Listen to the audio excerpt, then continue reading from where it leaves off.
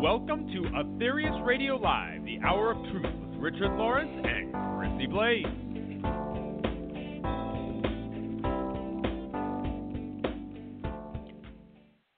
A very warm welcome to our regular listeners and those who are new to Aetherius Radio Live. And also a belated Happy New Year. It will be interesting to see what 2020 brings us.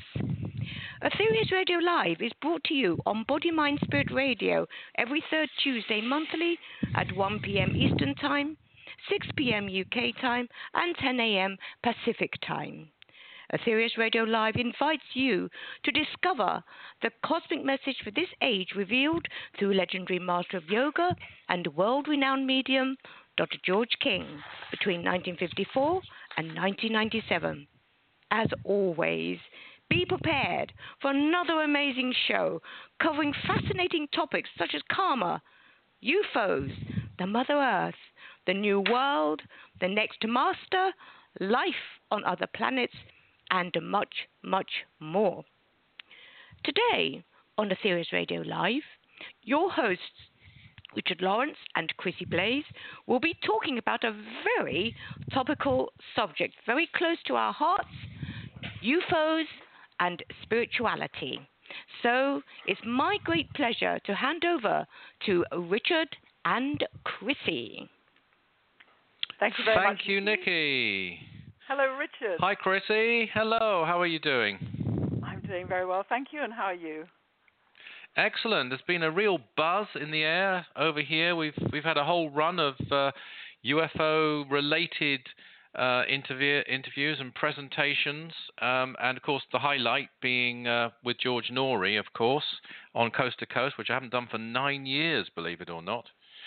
And then I had a very interesting one with my old friend James Whale on Talk Radio yesterday evening. That's a very exciting time, I know. And I just want to say a few words about Richard, because for new listeners, you may not know, but he's extremely well-versed. He's an expert in these topics, UFOs and spirituality, and well-known in the field. And he's been discussing these topics in the worldwide media for many decades. I don't want to make you sound too old, Richard, but a long time. I don't mind. I admit it.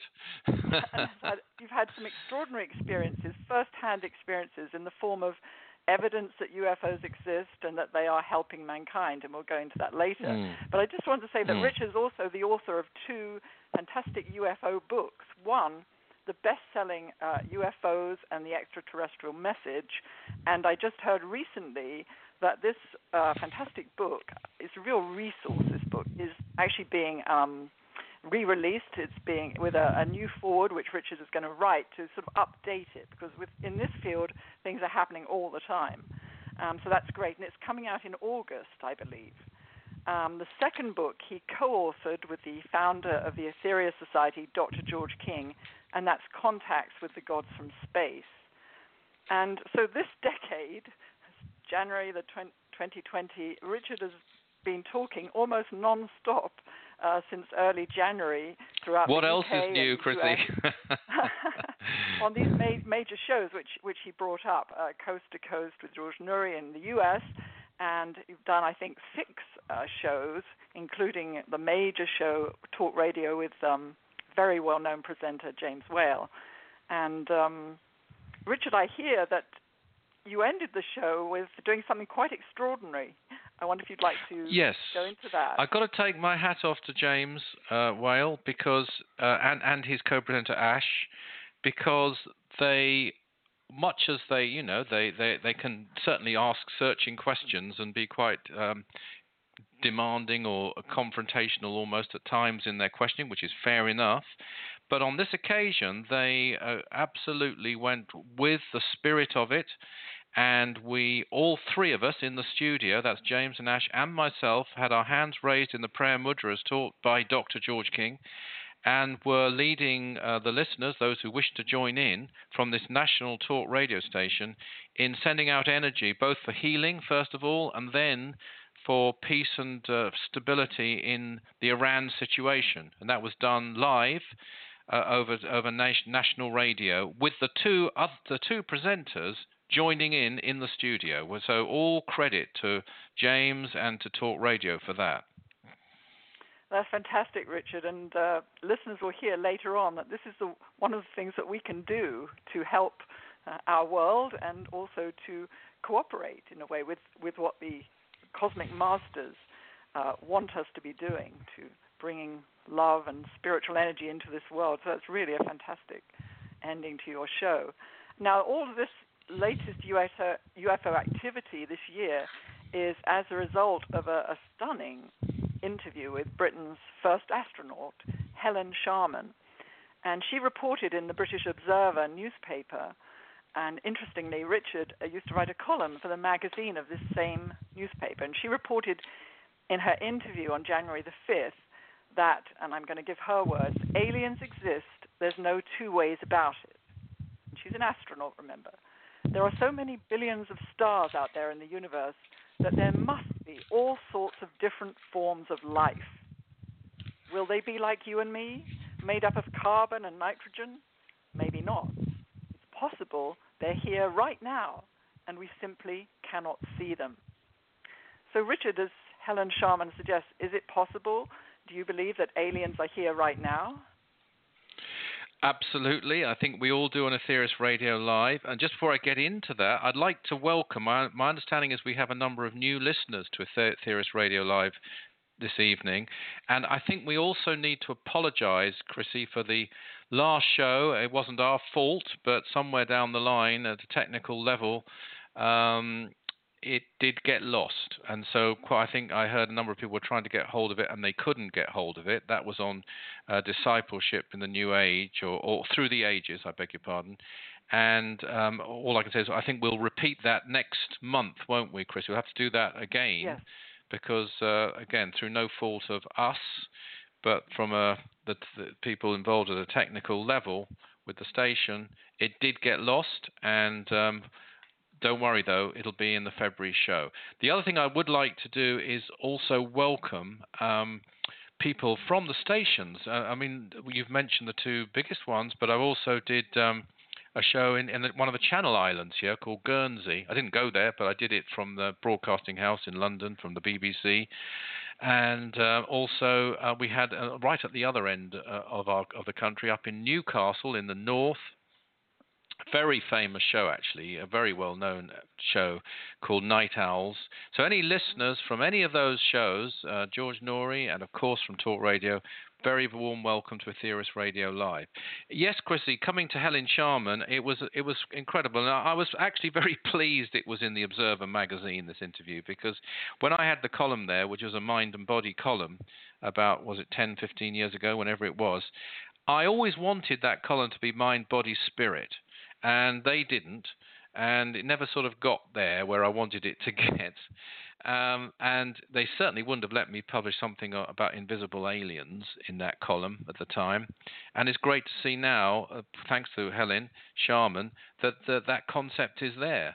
And that's really good. And I think it's a very interesting comment. As you say, yes, we do believe that. I think the Master Aetherius has stated quite specifically that one could go to the planet Mars, and unless they wished to be viewed and seen, the inhabitants of that planet, we would not see them. And this is because, as I think we well understand, that they inhabit higher levels, higher frequencies of existence. And that also applies, of course, on this earth. People whose physical bodies have passed on, the people haven't passed on, but they're now inhabiting, hopefully, higher frequencies rather than lower ones of energy and different energy levels. And unless you have particular clairvoyance or you're capable of out-of-body experiences, something which, according to the Daily Express over here, by the way, has, and I quote, been confirmed as real. Out-of-body, major breakthrough. Scientists confirm out-of-body experiences are real. So all this stuff is coming out, and there's quite a shift, I think, in the spiritual direction. But unless you could do that, you would not know, you would not be able to see the life that's on this planet, never mind other planets. Thank you, Richard. Yes, it's very hopeful that things are changing and things are being proven. Richard, as Executive Secretary in the UK, in Europe and Africa of the world's oldest UFO organization, the Aetherius Society, can you tell us when and how this organization began? Yes, absolutely. When Dr. King was among us, physically among us, he's very much among us, but physically among us, he was always absolutely crystal clear that the Aetherius Society started in 1955. You might remember, Chris, we used to have those stickers on our correspondence. It would be like 21 years of spiritual service, 22 years of spiritual service, and it would all be dated back to 1955. And we don't have a specific date in 1955 that we can use. When we celebrate the starting of the Aetherius Society in America, they use the date of incorporation in the state of California, or you use, I should say, not they use. And over here we use the date of the first ever committee meeting where the aims and objects were agreed and so on, which was in 1956. But actually, if I had to pick a date from 1955, I've been thinking about this quite a lot, Chrissy, I would pick January the 29th, 1955, coming up very soon, actually. And the reason I'd pick that date, the 65th anniversary, is coming up very soon of that date, is because that's the first time that Dr. King went public with the Aetherius Society, you might say. It wasn't called the Aetherius Society yet. They were called Aetherius Meetings. And up to that time, he had already started receiving communications from the Master Aetherius, of course. He'd had the command the previous year, as we all know, in May 1954. And in his residence, and sometimes in another residence, but in his residence at Maida Vale, he had received to a small groups of invited people transmissions from the Master Aetherius. So that wasn't completely new. But what was absolutely new on January the 29th, 1955, is that he went public. And we have to remember he was a very shy person. He didn't suit him, the public eye, at all. I had conversations with him about that because I was doing a lot of publicity in his lifetime, and he did it, of course, brilliantly, but it wasn't his cup of tea at all. And this was particularly poignant, and I'd really like to read, if I may, and this I'm now quoting The King Who Came to Earth, a biography that was published last year, about January the 29th, 1955, when he went to the Caxton Hall and received for the first time to a public meeting. In other words, anyone could come along who paid at the door, I presume, and they could attend an Aetherius meeting. And this is how he described it. I quote, "I had to start, for some reason best known to the great ones, at the bottom. I was informed that the trance condition must be done in front of the people of London. When the whole of my group, just on the verge of this first transmission going before the public, walked out and left me absolutely and completely alone, it was like adding insult to injury. But you see, this was another essential experience. I will never forget my feelings that night, when I walked into Caxton Hall, London, a lone little figure. I looked at the audience, went up onto the platform, and thought to myself, how, in the name of the Lord, can I get this very, very difficult trance condition under these conditions? You see, one flashbulb at the wrong time would have killed me. One noise at the wrong time might have given me internal hemorrhage. This I knew and appreciated very definitely. There I was, completely alone, or apparently so. However, Aetherius, a Venusian communicator, was able that night to speak to London for the first time." That's very moving, and one realizes right from the beginning how very, very difficult our Master's mission was. Absolutely, yeah. As an aside, I like the 29th date because that makes the Aetherius Society Aquarius, from the sign of Aquarius, as indeed the founder. Yeah. And of course, Aquarius is that combining of science and spirituality, that humanitarianism, which is so much the Aetherius Society. Actually, if you get time, and you don't have much, I know, it'd be very interesting to do a chart on that date, I think. I mean, I'm just giving my opinion here. I want to stress this is not the official Aetherius Society view or policy or anything. But I'm just saying if I had to pick a date, that's the date I would pick, because then people could come to what became the Aetherius Society for the first time without being personally invited to someone's home. I definitely will do a chart on that. Yes. Good. That'd be very interesting, and we'll get back to our listeners on that when you've done it, maybe. Yes. And Richard, sorry, yeah. carry on. No, all I was going to say is that there was a gentleman over here by the name of Rex Dutter, whom I think you met, Chrissy. Yes. And he ran an organization called Viewpoint Aquarius. He was a very, very knowledgeable theosophist and UFO believer. And he was around, not in the Aetherius Society, but familiar. He ran his own organization. He knew Dr. King, and he remembers the early days. I mean, he's passed on some before Dr. King did, but I knew him, and I had a number of conversations with him. And he made it absolutely clear to me that right from the beginning, Dr. King stated that he was talking about intelligences on higher planes as well as higher planets. And that's a good little slogan, that. Higher planes as well as higher planets. Yes. In other words, higher frequencies, higher realms, higher levels.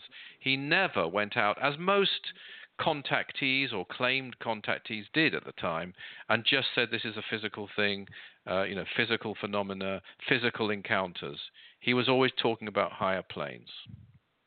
Very interesting, and that helps to explain, as you say, Helen Sharman's comment too. Yes, it does. And isn't it interesting that so many astronauts who had two things, obviously going for them. One, they'd been into space, and a number of them had absolute epiphanies, I think, including Edgar Mitchell, when they did go into space. And the other thing is they would have had access to certain classified information, which they weren't allowed to reveal, although I believe that Gordon Cooper may have deliberately done so. The late Gordon Cooper, I think, was for revealing things. But all of them that I've heard of, I won't say that all of them, but quite a number of them, believed in alien life and extraterrestrial existence and some visits to this planet and so on. There's a quote from one, actually, Chris Hadfield, who was a former commander of the International Space Station. And he said, I don't know of any astronauts who think we're alone in the universe. Yes, I've heard that too, yeah. And of course there's Colonel James Irwin, wasn't there, who actually Dr. King met on... yes, tell us about that, Chrissy. Yes, he met the astronaut Colonel James Irwin in 1974, and some people may remember he was the astronaut who commanded the Apollo 14 lunar flight and landing, and he walked on the moon. And Dr. King was also doing a lecture tour at the time, and they met at our local in Detroit, WJR Radio, and later on WKBT TV. And the Colonel discussed with Dr. King personally, and on the show, some spiritual revelations where he felt a closeness to God that had altered his life while he was walking on the moon. And Dr. King explained to him why that had happened. I don't know if you could comment on that, Richard, the reason for that. Yeah, no, you carry on, Chrissy, because you probably know more about this story than I do, so please do continue. Well, Dr. King simply explained that because he was beyond the ring pass knot, which effectively blocks pranic energies from reaching the Earth and cosmic rays, then it wasn't surprising that many of the astronauts, and I know Edgar Mitchell also had that same experience, many of them felt that way once they left the Earth and they went into space. And then when he was at the TV studios, they met again. And apparently Dr. King, he was watching Dr. King being interviewed and talking about Operation Prayer Power. And he made the observation that this mission is being used for good. He declared that.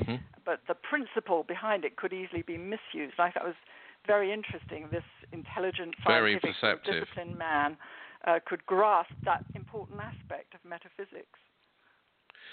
That's very interesting, and I think we're certainly talking about the beginnings of the society, but I think one of the things we should also stress is the current position of the society and where we're going from here, and that we are still cooperating directly now with beings, I should say, from other worlds. This has not stopped. And that's something that Dr. King brilliantly, of course, laid the foundations for.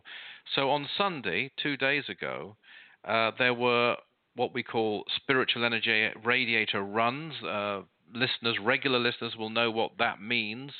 People who are new tonight will not, but of course we can explain that it's equipment, it's apparatus that we have, that the intelligences from other worlds will use to send spiritual energy, prayer energy if you like, healing energy if you like, out to the world. And on Sunday, we're able to arrange for energy to be sent through those. As well as energy sent through those, our online service, which there were well over 60 people cooperating with on Sunday, we sent energy as well, so individuals, human beings. And this was all directed to peace talks going on in Berlin between the major powers. Certainly, I know Mike Pompeo was there, Boris Johnson was there, Angela Merkel was there, Macron was there, other world leaders were there. And at the end of that gathering, it was agreed that there would be an arms embargo on all sales to Libya, on either side, the civil war, on either party receiving arms. Now, whether that will be held, we'll have to just hope it will be held. That remains to be seen. But the agreement was made, and I'm not going to claim that's entirely a result of what we did. One could never know. But undoubtedly it must have helped, and that's an extremely positive result. That's very positive. And, as you say, it's hard to know, but over the many years, we've had many examples of this. And we also know, and many people do know, that UFOs or extraterrestrial intelligences have been helping with atomic accidents. And Richard, the early transmissions received by Dr. King focused heavily on the dangers of atomic experimentation, which is still with us today. Yes. And there are a couple specifically, Richard, that I know you have been extremely involved in bringing the truth about. And the first one took place in 1957 in an atomic research establishment, and it was the third biggest in history, actually. And perhaps you could tell us the information about this or the details about this, Richard. Yes, before I do, I think once again I would stress that Dr. King always said about atomic radiation, he was an active, extremely active campaigner against nuclear weapons and the uncontrolled use of atomic radiation in all its forms. But he made the point, again, as he did about life on other planets, that it operates on several octaves, in fact 7. So what was being detected with a Geiger counter, assuming the Geiger counter was effective, was only one level. That in fact it would affect the other levels, including what we would call the etheric levels as well. And that's why the effects of these situations would be far, far worse than they actually were physically thought to be, because of the other octaves affecting the other levels of people and of life and so on. And the one that you refer to, the accident you refer to, there was a transmission delivered on April the 18th, 1958. And that transmission and the editorial before it revealed there'd been a catastrophic accident in an atomic establishment, a research establishment as well. And this would have caused actually the death of 17 million people. That would be very hard to understand and believed in, especially then, if it wasn't for what I mentioned, the other octaves and their ability to travel and be picked up in other countries around the world and so on, and the effects could last for years and years and years. Now, they didn't just give information, they had an active program of reducing and even intervening to reduce the impacts of these accidents, and this was one. The date you give for it is a date the Soviet Union have given, September of 57. In the transmission it says it's recent. One can look at it as recent as being weeks, as being months. It certainly wasn't years. And what I would say is that nobody admitted to this accident. There were reports out about some press reports about some type of accident which was believed to have been missile test accident, the testing of weapons. There was no mention at all that we've ever found of an accident in any kind of atomic establishment or research center at all. But certainly there was stuff out about increased radiation, and it was attributed in press reports at the time to being a result of bad meteorological forecasting which had affected missile tests which had caused them to be aborted. And it was very vague reporting, extremely vague and unsubstantiated reporting. So Dr. King coming out very definitely, publishing very definitely in 1958 that there'd been this accident in a atomic research establishment was absolutely unique at the time. Yeah. We haven't found any source before it that published that information. In fact, in 1976, an exiled Soviet scientist by the name of Zoris Medvedev, whom I met, came to London and revealed it, and it was published, and we've told this story many times, in 1976. They published it as a scoop. And I noticed, Christy, I was reading an article actually about another, a much less serious accident more recently in that same establishment in the press here. I think it was the Independent Online.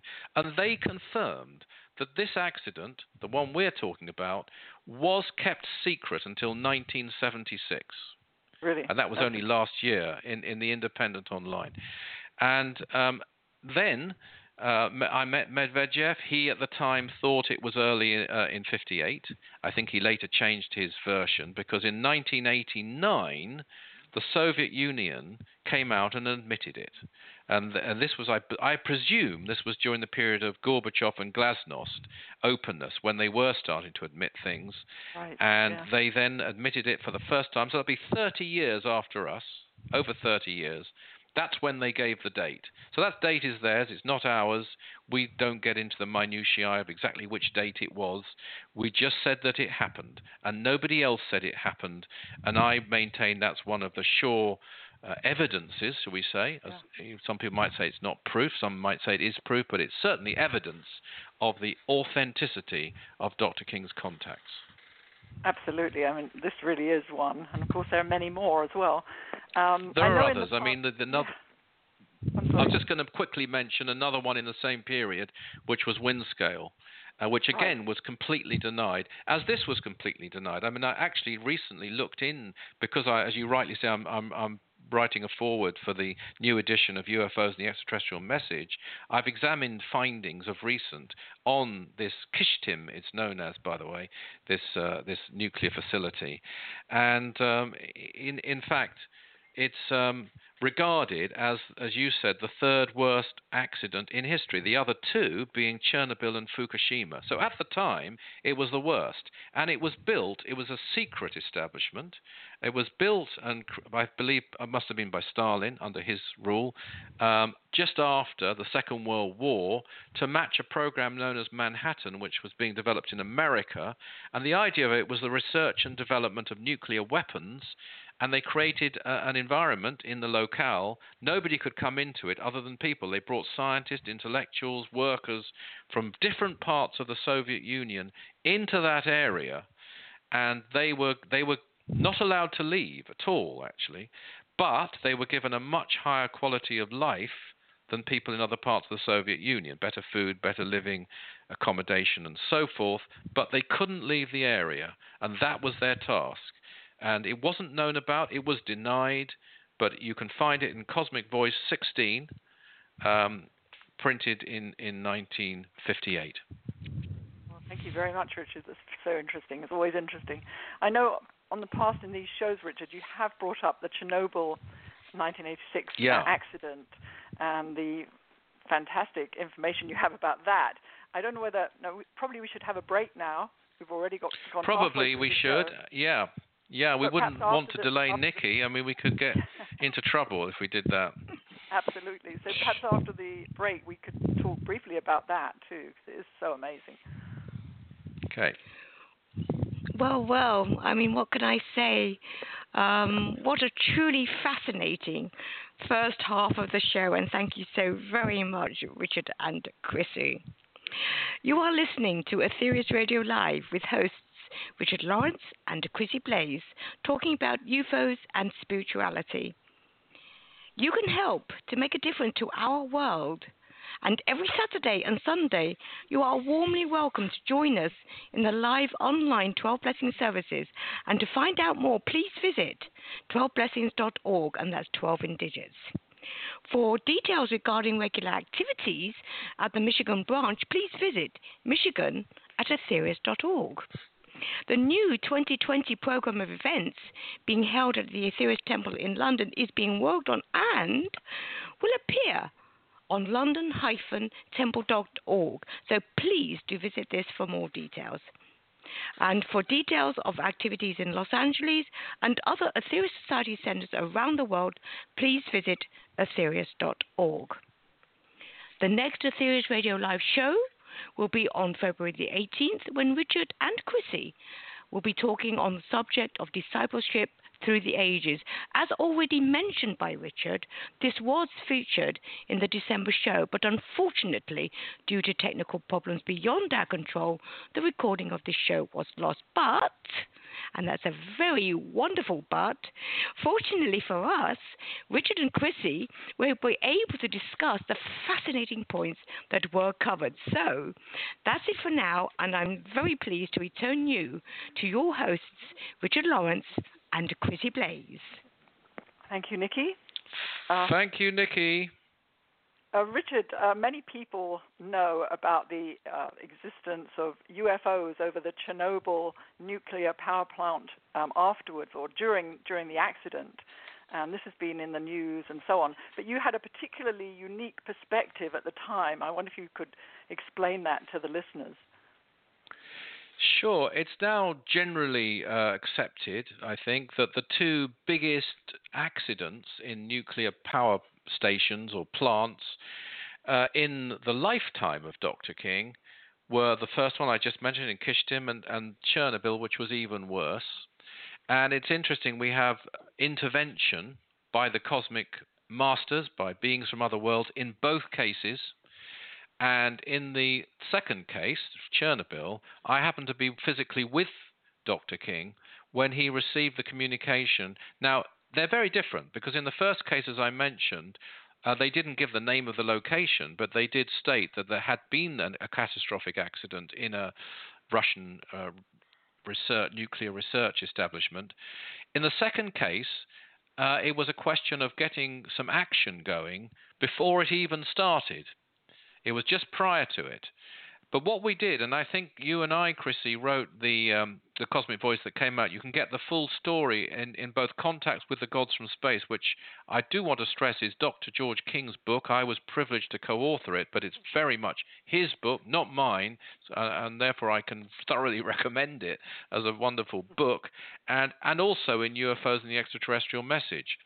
But we did put out in that year that there'd been UFO intervention, and we published that, and we worked with them, again, with our spiritual energy radiators, because Dr. King received the communication before it happened. And it's all, you can get the full story in either of these books. But one thing you might be interested to know, which I don't think we've mentioned before, and this actually, again, is in Contacts with the Gods from Space, but in the book of Revelations, Chapter 8, verses 10 to 11, if you're interested, there is a statement as follows, and I quote, "And there fell a great star from heaven, burning as it were a lamp, and the name of the star is called Wormwood. And the third part of the waters became wormwood, and many men died of the waters because they were made bitter." Now, according to one scholar, the word Chernobyl translates as wormwood. Really?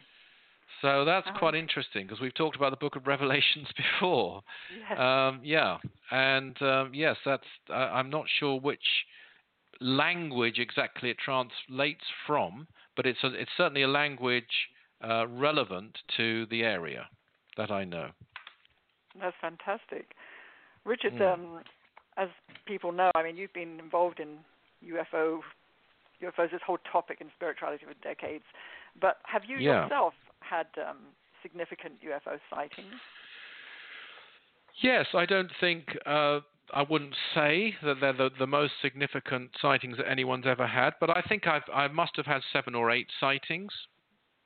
And the first one I had was when I was at university, and that was maybe something similar to the ones that have been confirmed by the U.S. Navy recently. As a matter of fact, on that subject, over here anyway, we've got a number of news items going on, and one of the biggest ones is about our Prince Harry and his wife Meghan, and I'm sure that's hit the news. I'm sure every listener will know about that. Yes. And on the Sunday before this one, our largest Sunday newspaper is called The Sun over here. They devoted 10 or 11 pages to Harry and Meghan, all sorts of angles, which I personally didn't read, but however it was in there. But if you actually got as far as page 14, you'd find a sort of 4 paragraphs in the corner which reveal that more top secret footage of a UFO encounter has been admitted by the US Navy. So, when we're asked the question, I know I'm not quite answering your question here, Chrissy, but when we're asked, as we always are, rightly asked, when will they land openly among us, these UFOs, and prove themselves to all people beyond all doubt? I would say that when the Sun in UK on Sunday devotes 10 or 11 pages to the story about the US Navy confirming UFOs and one little corner to Harry and Meghan, we'll be a lot nearer. Yes, that's a very good point. I quite agree. It's interesting how governments have changed over the years, isn't it? Because they used to say there was weird reasons for what UFOs were, and now I read on the 15th of January, a few days ago, that top secret information about UFOs isn't being released because it could cause exceptionally grave damage to the national security of the U.S. if released. So what do you think about that, Richard?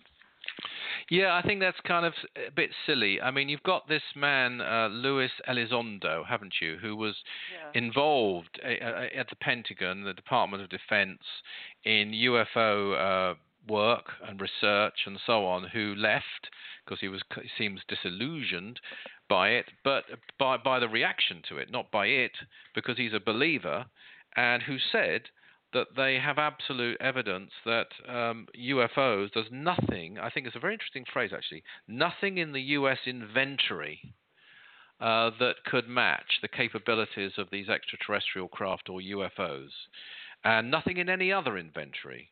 So the sort of excuse that's wheeled out nowadays seems to be, it must be some secret military craft which they're just experimenting with and people think it's UFOs. No. Definitely not. It's the capability, the capacity of UFOs is vastly superior to anything in the Navy or anywhere else. And so the idea, to answer your question of it being a defense issue or we've got to keep it secret for defense reasons, is laughable. I mean, we wouldn't stand a chance. It would all be over. There's nothing they can do if it was a hostile craft. Clearly they're not.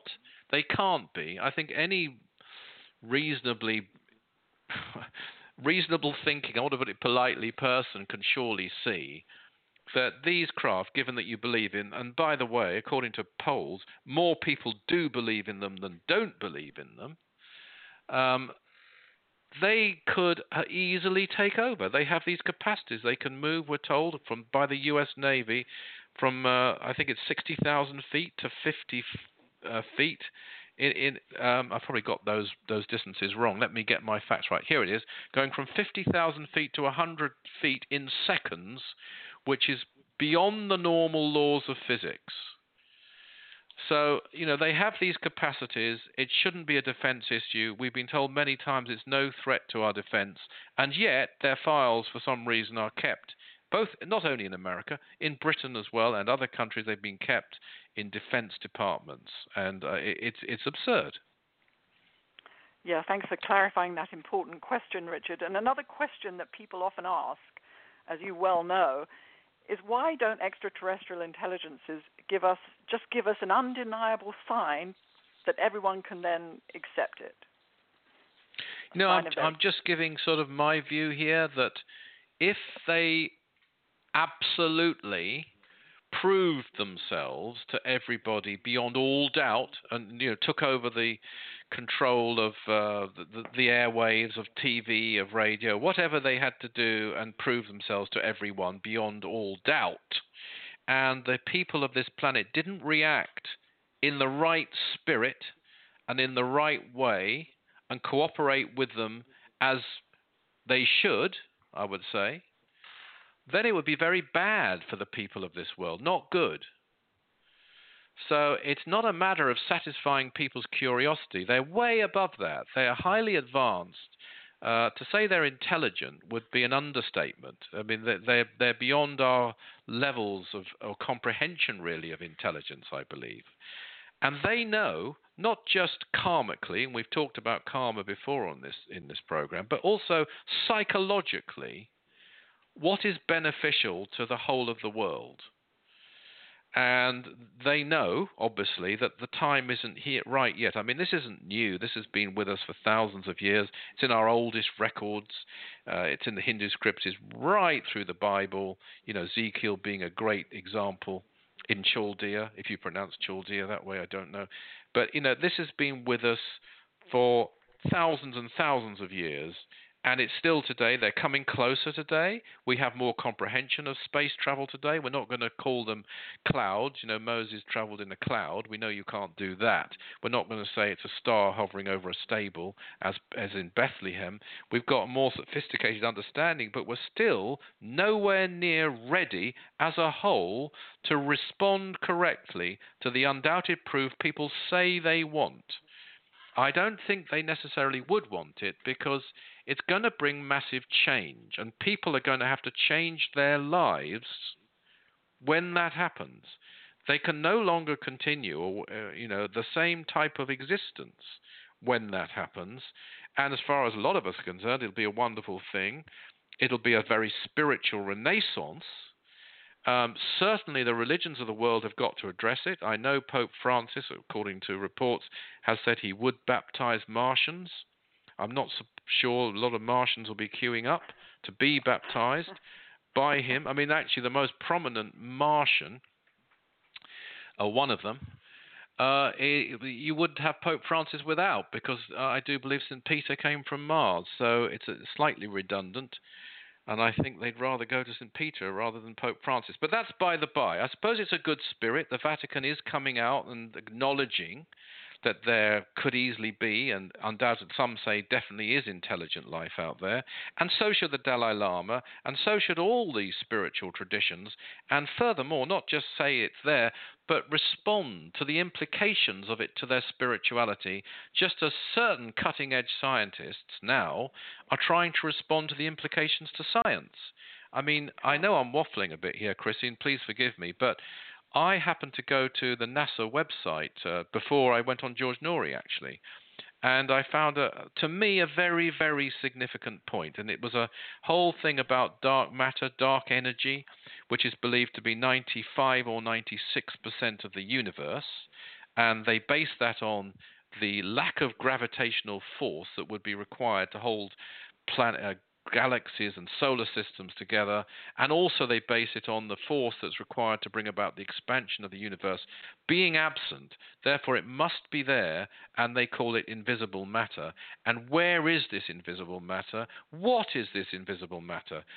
They don't dispute this. The 95% of the universe is full of it. What is it? And then there was this paragraph, may I read this, from a NASA website this month, and I read, another explanation for dark energy is that it is a new kind of dynamical energy fluid or field, something that fills all of space, but something whose effect on the expansion of the universe is the opposite of that of the matter and normal energy. Some theorists have named this quintessence after the fifth element of the Greek philosophers. Now, the fifth element of the Greek philosophers, I think you and I know very well, Chrissy, is ether. And ether in Greek's being spelled A-E-T-H-E-R. And what is our name? Aetherius, one who traveled through the ethers. That's so interesting. And that came out this week, you say? Or just recently? Well, I read it last week. It certainly was on their website a week ago. And I welcome it. I think it's great. I mean, what we're talking about in the Hindu philosophy would be prana, would be chi in certain Oriental philosophies. It's the missing element. It's the element that the alchemists sought, and in a way, science, you could say, is kind of being forced to this area, this terrain, which at one time would have been called mysticism. Exactly, and of course astronomers are finding more and more planets that could sustain life, are they not? Well, that too, that as well, because yeah. I mean, I remember the late Patrick Moore, and I don't know whether you were with me on the occasion. I did an interview on television with Patrick Moore, and he believed, he actually stated and believed that there is no intelligent life beyond this Earth, and this was in the 1980s. Yeah. Well, I don't think anyone at all who knows anything at all about astronomy today would dispute that there's life out there. I mean, there's even life as we know it, the so-called Goldilocks planets, they call them, that can sustain life. They found a few, I don't know how many, a small number, they believe, that can sustain exact life as we know it on this Earth, physical life. Yes. Never mind the numerous other forms of life that, as Helen Sharman rightly says, can exist throughout the universe and do exist. And she also mentioned that the idea that UFOs may be invisible, and there are many reportings of UFOs appearing and then blinking out and reappearing in another part of the sky. In fact, I had that sighting, a similar sighting myself once. It's fairly common. Can you explain how, Richard, how UFOs are able to do this? Yes, and Alison, I mentioned one sighting I had in Hull, but we've had sightings in Fulham in the last few years. We've had 3 actually, but there again we do look, and we're very, very skeptical. By the way, we look. Is it Chinese lanterns? Is it meteorites? Is it obviously a terrestrial aircraft? Is it any other thing? Is it a drone? I've been in touch with the drone people after one sighting just to make sure it couldn't have been a drone, and it couldn't have been. We look for explanations of all kinds, and I think here's an interesting. Again, I found this very interesting when researching UFOs and the extraterrestrial message from my friend Hazel Courtney, who's written a number of books herself. But she was interviewing scientists mainly in America who were looking at the invisible life from an electromagnetic spectrum point of view. In other words, I want to stress here, I am not a scientist, and I don't claim to be at all. I'm just quoting findings that I've come across of certain scientists, and we all know a lot of scientists don't agree with each other, so they have different views. But these particular scientists, and it was a Professor Heinemann and a Professor William Tiller, they broke down the electromagnetic spectrum, which includes gamma rays, X-rays, ultraviolet radiation, the visible spectrum, and infrared, microwaves, radio waves, and so on. And they all have a difference of the wavelength and frequency. And they said, if you imagine the electromagnetic spectrum as a reel of film 2,500 miles long, the portion that most people can see, unless you're highly sensitive, is approximately 2 frames or 2 inches. So I know, to answer your question about UFOs and their science, they obviously have a capacity to use and understand what invisible matter really is, the different frequencies of it, and this mysterious Greek element. It's not by chance that the Aetherius Society, because the real name of the intelligence we call the Master Aetherius is not Aetherius. It's a name that was given to us to use for him, and there must be a very, very good reason why. And it must have to do with that Greek element. So UFOs, yes, when they blink out and they can blink back in again, they can also change shape. They have flight patterns that defy the possibilities of terrestrial aircraft. They go. Actually, after the show last night, we had some very interesting phone callers reporting their sightings, some of whom haven't felt able, and this is ridiculous situation, not ridiculous of them, but a ridiculous situation. They felt they couldn't tell people in case they were ridiculed for being eccentric and so on. And the speed, one of them said, at which the UFO that he saw shot off was way beyond the capacity of any extraterrestrial craft. But also they can, yes, as you say, blink out right in front. You can be watching it. And Alison and I had a sighting, for example, in Devon, when you might remember we were researching Mary King's Close Encounters, the mother of Dr. King, down in Devon. And we had a sighting actually after looking and visiting the premises and the field in which the craft landed that she travelled in. And that night, between 3 and 3:20 a.m., we had an amazing sighting where it was still in the sky, but changing shape and colour, but standing absolutely still, not moving, until finally it just blinked out, as you rightly say. So it was there for 20 minutes, between 3 a.m. and 3:20. We just got up for some reason and looked out the window. And it turned out, of course, when we checked, that was the time of Mary King's rendezvous, 3 a.m. And on one occasion, she'd had a sighting at 3:20 a.m. from her window. Really? That's very interesting indeed. Yeah. Well, Richard, you've talked a lot about science, which is fascinating, and also all these things which merge into the psychic realms. And I just want to give a shout-out to listeners to your fantastic international best-selling book, because Richard just hasn't written the UFO books, also many other books too. This is called Unlock Your Psychic Powers. So if you are listening and interested in this topic, then please do take a look at that, because it goes into, all sorts of things, the spirit realms, life after death, clairvoyance, etc., etc. Richard. Thanks, Chrissy. I mean, that book came out in 1993, and I'm so happy that it's still in print. 20, what are we now? 26 years on, or 27 years, I suppose, this year. Yeah, that's unusual. Yeah, very unusual. And not only in English. I mean, it's Russia. Go on. Sorry. Yeah. Oh, sorry. I'm sorry. We're sort of coming to the end, sadly, because I know you could talk for a long time about this topic. But one thing I want to say, you were very close disciple of the late Dr. George King, and also a close friend. And apart from the Chernobyl experience you talked about, which really is all one needs to prove that Dr. King's contacts were genuine, but are there other reasons why you could say categorically, why we say categorically in the Aetherius Society that he was genuinely in touch with the cosmic masters? I think he answered that question brilliantly. He sort of said, if you take, for example, I've given an example of the Russian atomic accident of Chernobyl.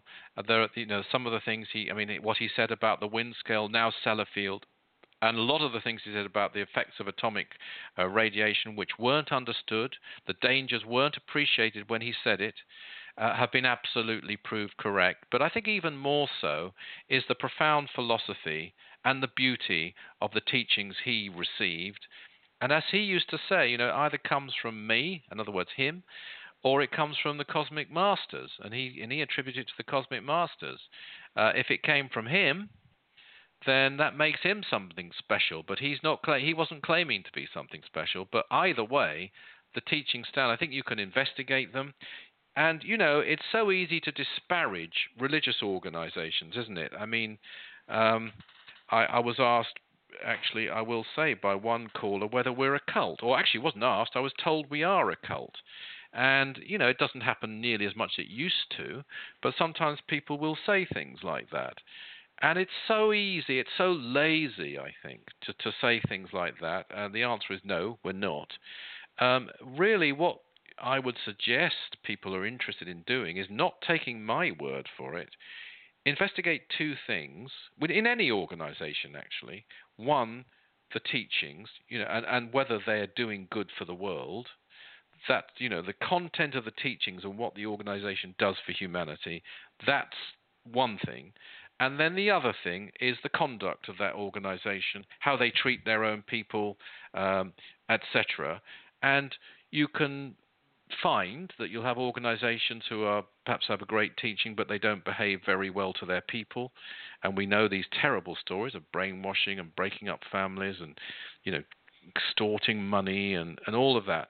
And then you can have people on the other side who do one and not the other. They behave very well, but I'm afraid their teachings and their work isn't really valid. You form your own conclusions, but in the end, I'm afraid the word cult is now a pejorative. It's now an insult. It's an easy way of sort of subtly undermining the reputation of an organization that you haven't investigated and you know nothing about. So I thought I'd just throw that in as well. Yes. But in terms of the truth of the society, I mean, don't take our word for it on Aetherius Radio Live. Look into it. Test it. Try the practices that Dr. King taught and that the Cosmic Masters gave, that the Master Aetherius gave. Study the teachings. See if you think the Nine Freedoms, as I think, is the greatest philosophical work on earth. That's my opinion. And I say it being someone who's studied and really appreciates some of the other great teachings of the world, such as the Tao Te Ching and the Bhagavad Gita and so forth. You've got to form your own conclusions, but in the end, I don't think it would have been possible myself for anybody who wasn't genuine to just sit down and give forth of the kinds of communications that Dr. King gave forth, either the accuracy or the beauty or the brilliance, without having notes, without being able to edit. I think it's undeniable, certainly from a logical examination, and in terms of an intuitive examination, that's even more valuable if you're able to do that and tune into the vibration and the very essence of the great communications he brought to us and how he linked from the very beginning, from January the 29th, 1955, UFOs and spirituality. Thank you very much, Richard. Just one closing question. I think we've all got time for. That's all we've got time for now.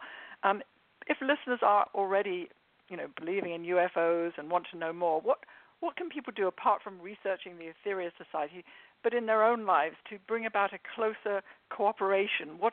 How can they cooperate with this plan, this very hopeful plan that the advanced intelligences have for us? Chrissy, because you've been very patient and you asked me all these questions and you let me blather on, would you like to answer that very good question? Well, I think it's a very important one. Thank you, Richard, because people are in such chaos at the moment. This very day when we're talking about giving this hopeful message of the cosmic masters helping our world, the impeachment of the U.S. president is taking place. It's ironic. So there's this tremendously hopeful and positive plan which all of us can be a part of. And one way we can is through cooperating with a spacecraft called Satellite Number 3, which comes into orbit at certain times each year, which you can find out the information about on our website, aetherius.org. And we can cooperate directly through sending our prayers and our love out during these times, and of course at all times. And also spreading the message about this hopeful message, and talking to people about this and the Aetherius Society and so on. And there is, Dr. King used to say that if we take one step towards them, they will take two towards us. And I know, Richard, you certainly had that proven through, I remember there was one UK tour of UFOs that you did, I think about 17 cities that you visited, or 19. And there was a massive UFO sighting at the beginning of the first city, and a massive one at the last city. And we found that... it happens over and over again. Yes, and often you're on the radio, and while you're on it, a UFO comes down. In one occasion, beamed a beam down on the car of someone who was listening in their car, and the car couldn't move until the beam was retracted again by that UFO, and then it moved on. And an extremely credible witness, a family actually, who experienced that. Yeah, so let's just take that one step, go beyond just an interest, just research, and start to act, and start to really find it will change your life for the better. So thank you so much, Richard. Do you have any closing words? Thank you, Chrissy. No, I think you put it extremely well. I completely agree with what you said there. Thank you very much. Thank you very much, and thanks, Nikki, for the close. Thank you, Nikki. Well, yes, wow. Thank you so much, Richard and Chrissy. Gosh, UFOs and spirituality is truly a subject worthy of deeper investigation with open minds. You have been listening to Aetherius Radio Live, which is your cosmic connection, the third Tuesday of each month. The next show will be on February the 18th, when Richard and Chrissy we'll be talking about discipleship through the ages. As always, our website, aetherius.org, has more information and details of the various publications such as UFOs and the Extraterrestrial Message, Contacts with the Gods from Space, and Unlock Your Psychic Powers, together with various audio titles available on CD or download. You can connect with Chrissy Blaze and Richard Lawrence by visiting their respective websites, chrissyblaze.com and richardlawrence.co.uk. We hope you have enjoyed listening to Aetherius Radio Live, and we really look forward to being with you next month.